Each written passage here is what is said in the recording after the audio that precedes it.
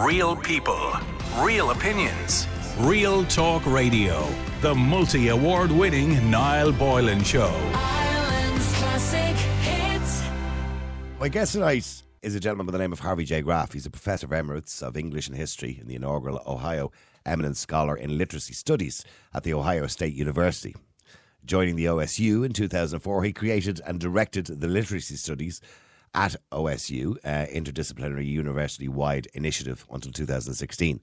Previously, he was a professor of history and a member of 3 doctoral faculties at the University of Texas in San Antonio. And he joins me now to discuss book banning and the resistance to it. And, of course, the big talking point at the moment here in Ireland, which is censorship. Good evening. I probably should say good afternoon, because I think it's probably afternoon where you are, Harvey. Well, it's dinner time, so evening is close enough. Okay. Let's talk about banning books. And I'm going to read a little piece from the paper here in Ireland recently, right? And this will kind of lead us into it, okay? And this is from one of the Irish newspapers, and it says, a councillor has filed a motion with Meath County Council calling for books to be removed from the curriculum. The Meath County Council called on the Department of Education to remove all literature from school curriculum that casually and repeatedly uses offensive racial terms. The books that he's referring to, by the way, are To Kill a Mockingbird and Of Mice and Men. Now, I'm sure you're familiar with both of those books by Harper Lee and John Steinbeck. Yes. Both those books, I suppose, talk about the Deep South. They talk about slavery. They use racial slurs. And they wanted them removed from the curriculum from schools because of, racial undertones. And many people argued and said, hold on for a second, this is history. So when did this, you would be a better judge of all this, when did this book banning or book burning all start? I'm assuming it was for religious reasons. Actually, let me give a quick word of context. I am wearing, I dressed for my interviews and my Zoom lectures and things. My T-shirt says, read banned books. And beside me, I have another shirt that says, I'm with the band, BANNED. And a third one that says, celebrate freedom. And they all have lists of books that have been attempted to be banned at one time or another, including the 2 you just mentioned. Mm-hmm. Book banning is as old as writing. It even precedes printing and books as we know them. It is an expression of power and the context in which power occurs. People tried to ban hieroglyphics, cave painting, depending on one tribe or one kingdom or one religious faith against another. It cannot be separated from contests of power. If we take a long view, and I'll do this briefly because our concern is with current events internationally, over time, beginning with probably the most famous historical moment when the Roman Catholic Church tried to ban the writings of Martin Luther and other who were then seen as radical Protestants. And Protestant, of course, is a form of protest. Mm-hmm. The Catholic Church also tried to suppress the Greek Orthodox and Eastern Orthodox churches. What's important, and this is echoed again in major book banning in the United States in the late 19th century, associated with Anthony Comstock, who was postmaster of New York State, then the U.S. federal government. That's a presidential appointment. He ran a commission in New York State called the Committee to Suppress Obscenity. Obscenity to Comstock and his followers was information available publicly about birth control, contraception. Yep, so that happens here, by the way, too, in Ireland. It's international. Yeah. Of course, that was a time that abortion in alleys was one of the major forms of birth control with an extraordinarily tragic high rate of maternal mortality. But we go from religious oppression and contest to control of human bodies. The now humorous period of the 1950s and 60s that started in the United States but quickly leaped over the Atlantic, with what we sort of call banned in Boston. This was banning works by blacks, Not to Catch a Mockingbird, Mice and Men. Major comments and critics. I'm blocking on names, but Catch-22, things that are now largely because they're the writings of mainly straight white men, are no longer subject to banning. What's critically new, and it's another way of answering your general question, since in the United States, since 2020, is that the book banners no longer read what they want to ban. I have called them in some of my essays the new illiterates. There's no evidence, for example, that the notorious American group, they call themselves Moms for Liberty. I have renamed them Moms Against Literacy. There's no evidence they've opened the cover of a single book. A parallel event, also copied internationally, was a Republican legislator in Texas, not surprisingly, who had his office staff do a Google word search of book catalogs. They came up with a list of 850 books that they wanted to be investigated. I actually printed out a copy and looked through it. Anything with the word, gay or race or queer, even if those words had a totally different meaning.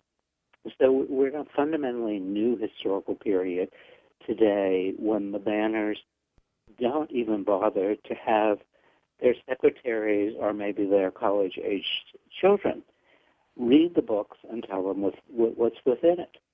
I was always a firm believer, sorry for interrupting, but I'm always a firm believer that we should never ban any books or censor any books. And we should always make sure, particularly when we're talking about children, that they're age appropriate. In other words, if we believe a book is not appropriate for an 8-year-old in school but is appropriate for a 15-year-old, well, that's fine. Just make sure the 15-year-old only has access to it and the 8-year-old doesn't. And the same would go with books that might be graphic in any shape or form. But the problem, I think, is... Sorry, go ahead. Let me amplify just what you're saying.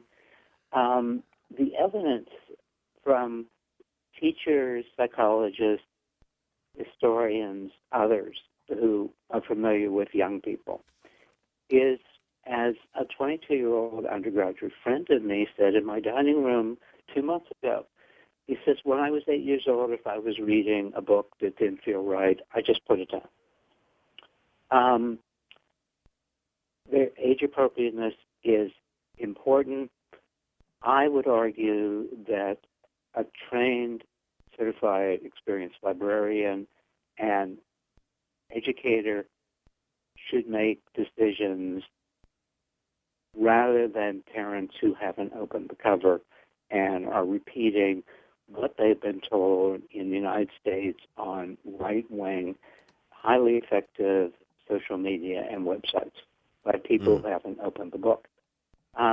The evidence that I point to constantly in these discussions is it's totally conclusive, and there's testimony by people of all persuasions that confronting, reading, challenging or controversial or difficult text is fundamental to social, cultural, individual, and intellectual maturity.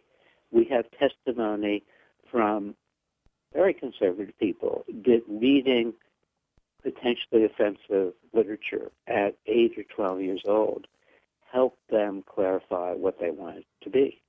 And the groups like Mothers Against Liberty are basically saying, I won't let my children grow up. And I suggest that they haven't grown up. I don't know whether I necessarily agree with that. Now, don't get me wrong, I don't agree with everything that the likes of Mothers Against Liberty, and I know Donald Trump met them yesterday. I don't agree with everything they would have to say. And we have groups similar to that here in Ireland as well. I think for many of them, the core is they believe is child protection. And, I think every parent has a right, as a guardian of a child, to decide how quickly they want their child to grow up or what their child is capable of, what information they're capable of taking in without it doing any harm to them. So, and I think parents' groups are very important, as well. Now, you are right. A lot of them, by the way, will look at information on social media and think that that's fact, and it might not even be in the bloody book.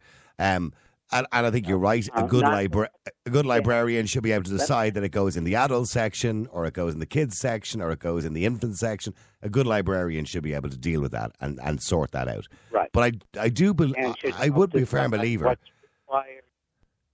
I don't want an 8-year-old. Well, let me give you one example. Because it's going on here at the moment in a library in Cork in Ireland. There's protests on a regular basis over books which give instructions on how to do pickups if you're gay, or have sex if you're gay, and local residents or local parents are concerned that it's in the wrong section in the library and it should be in an older section. But I do understand parents' concerns that some stuff, as far as parents are concerned, is not appropriate for an 8-year-old child. Right. It's a very tricky balance, in part because we're spending way too much time and energy debating about which section of the library. What's being forgotten, and this, I admit, complicates matters, is that across the Western world, and in some parts of the non-Western world, we spent the whole course of the 20th century establishing legal rights for young people. That children have rights to grow up that sometimes conflict with their parents. And the whole movement to ban books and to take over the curriculum in the United States, the tragic but humorous example is the attack on the 1619 Project and the substitution by the Trumpists, the 1776 Project. There's a right-wing 1619 Project. America began when the Puritans landed at Plymouth Rock and ignores the fact that those Puritans killed Catholics, white English Catholics, and other Protestants, as well as indigenous peoples. We also have in Texas the 1836 Project. America began at the Alamo, but in the 1836 curriculum, there are no Mexicans in the Mexican-American War, and the Texans won the Alamo when they didn't. So the political currents intertwine in contradictory ways. I think we cannot forget the rights of kids, and they have to be considered alongside and in relationship to parental rights. I get what you're saying, and I think we could come to a happy agreement in relation to that. But let me just move on to a wider issue. And of course, the wider issue at the moment is social media, which essentially is literature in a way. It's digital literature that we're seeing. And we're also seeing this kind of push towards banning what they call misinformation or disinformation. Now, as we all know, yes, many scientists of the past and historians of the past, going back centuries, would have been accused of misinformation and disinformation who turned out to be right. I mean, that has happened throughout history. So it's very difficult for one individual to decide what is misinformation and disinformation.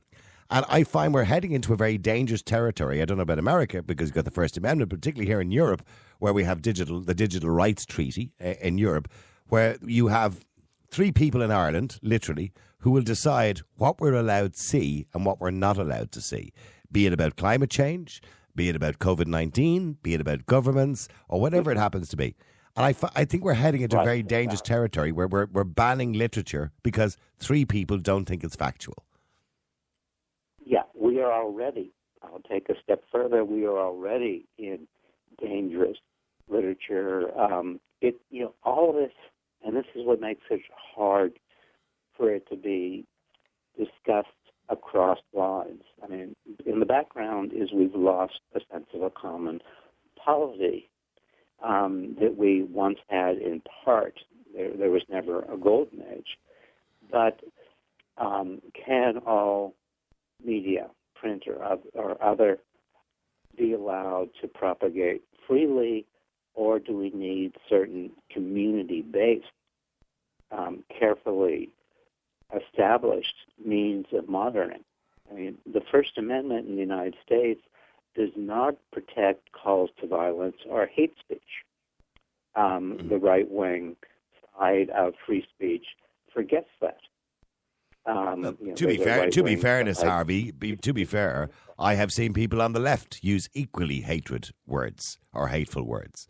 Yes, yes, this is true, and it's less common on the left, for what that's worth. I say that as a historian. Okay, but you're right, and we do not talk to each other. And as a retired university professor who taught for almost 50 years, I hold education at all levels partly responsible for these issues. We have not done our due diligence. In fact, tomorrow I'm participating by Zoom in a forum on public scholarship, where I will discuss some of these things and what I see as a responsibility of professors in the classroom, but taking their expertise outside, beyond the classroom. Mm-hmm. But another side that makes it even more complicated is the challenge in France and Scandinavia right now in particular of trying to ban the Koran. The lines are inextricably intertwined, and no one is, except a few of us scholars and evening radio hosts, is calling for let's slow down and actually talk. What I find powerful is that in the United States, and I see some evidence from parts of Europe as well, young people are now forming banned book reading groups on their own initiative. They're coming together in protest to sometimes parents as well as school boards who are telling librarians and teachers what to teach and what not to teach. They're taking an initiative that gives me some hope for the future, just the way the young people who are publishing books. I published an essay in Publishers Weekly 2 months ago celebrating, I call them my young heroes who write to change the world. Some of them are as young as 8 years old, but they include people like Greta Thunberg and Malawi, who published books before they were 20, using their rights, and people attempted to ban them. So, I mean, we have to defend free reading, writing, speaking in all. And I was going to. Okay, so you've just used the word responsible. But who decides what's responsible and what's not responsible? Your version of responsible, say, may be different to my version of responsible.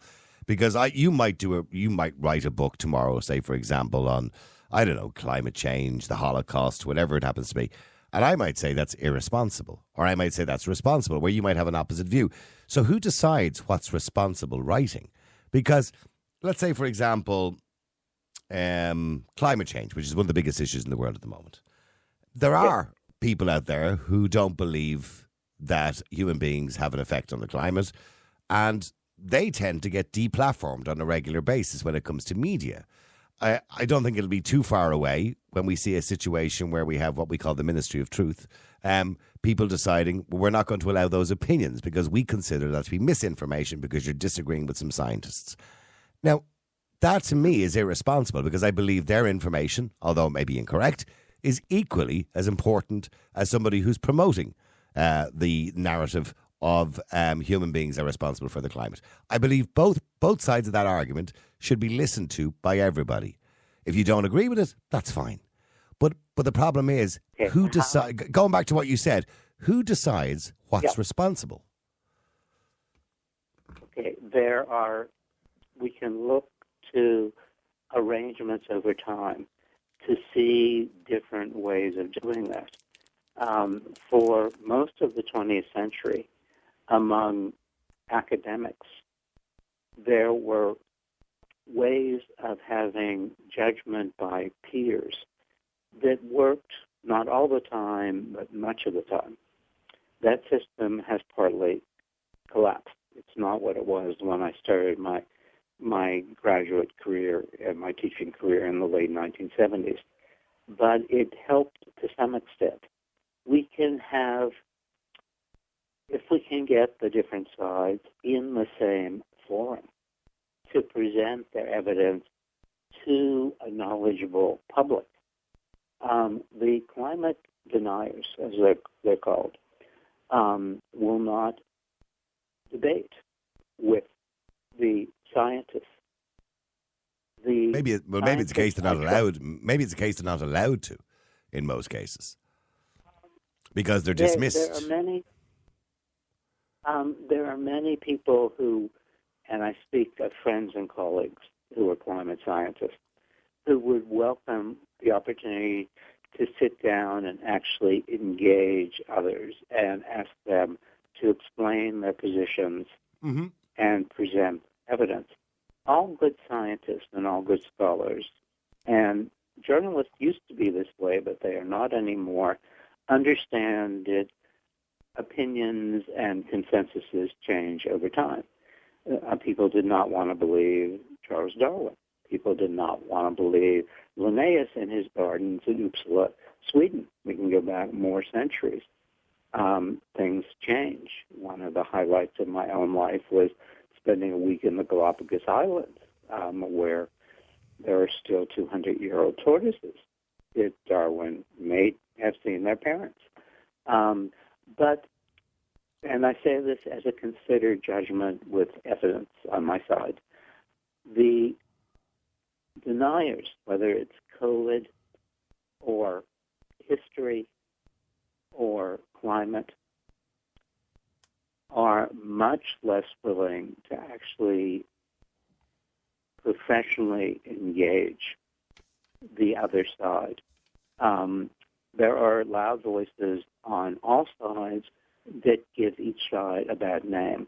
Absolutely. But as a scholar, it's part of my job to weigh the different situations.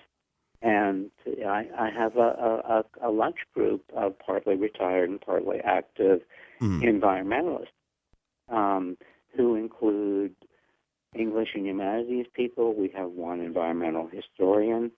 We have one evolutionary biologist. We have one geoscientist. Can I ask you a question? And I'm sorry, it's because I'm a little bit rushed for time and I've got about 4 or 5 minutes, but I want to ask you a question. Should I, if I wanted to, not that I would ever believe it, by the way, but should I be allowed to bring out a book tomorrow denying the Holocaust?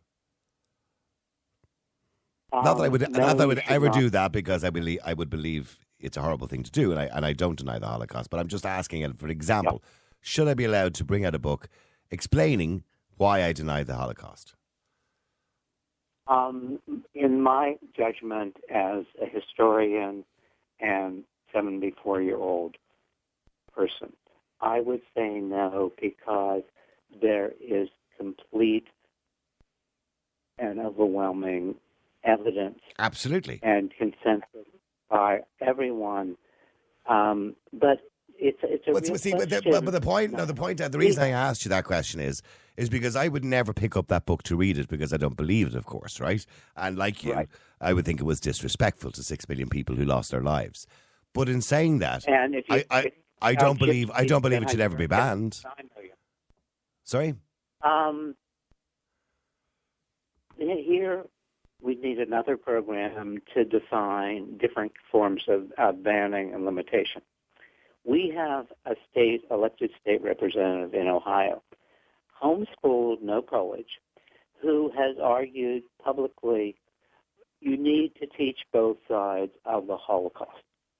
And she follows that by saying, after all, only 300,000 Jews died.